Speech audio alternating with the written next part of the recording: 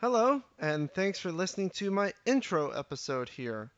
The intention of this episode is basically to introduce myself and what I plan to do with my personal Serling High School project.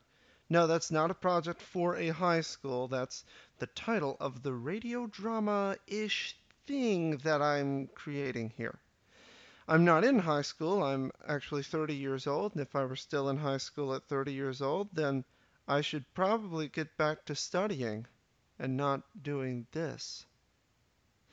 What else can I tell you about myself? I own dogs, cats. I hope they don't get in the way of recording. Oh God, they probably will. But that's what editing is for. The magic of editing. What you don't know is all of the offensive things I've said by now because of the magic of editing. So, I'll keep this short. Regarding the project itself, it's based on a novella I started writing a couple of years ago. It currently has 8 chapters across 40 pages. Yeah, it's small. I have a background in filmmaking, and so I find my experience in writing screenplays ends up making me write smaller chapters. But I've been trying to get around that. And on the bright side, I think it's led to something that might even be more adaptable to the radio drama realm. I play a bit of piano, so I'll be having fun making music behind it all as well.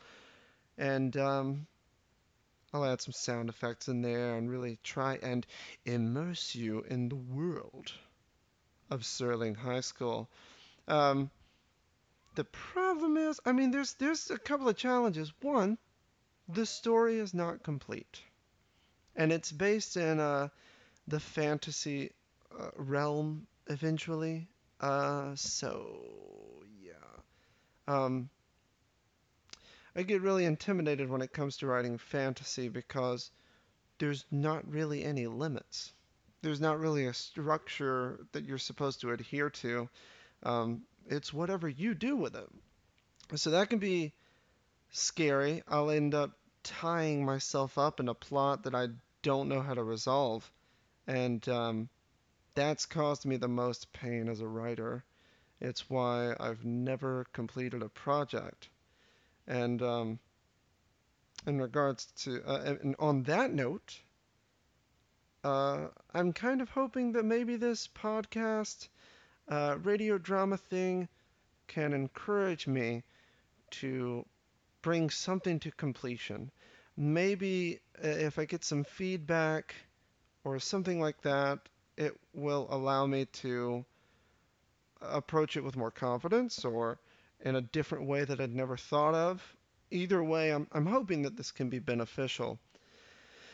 So, yeah, wish me luck. If you're one of the few people who decided to listen to this intro episode that has absolutely no interesting content other than me talking like this, then thank you so much. Thank you so much from the bottom of my heart for actually giving a rando a chance. I totally appreciate it.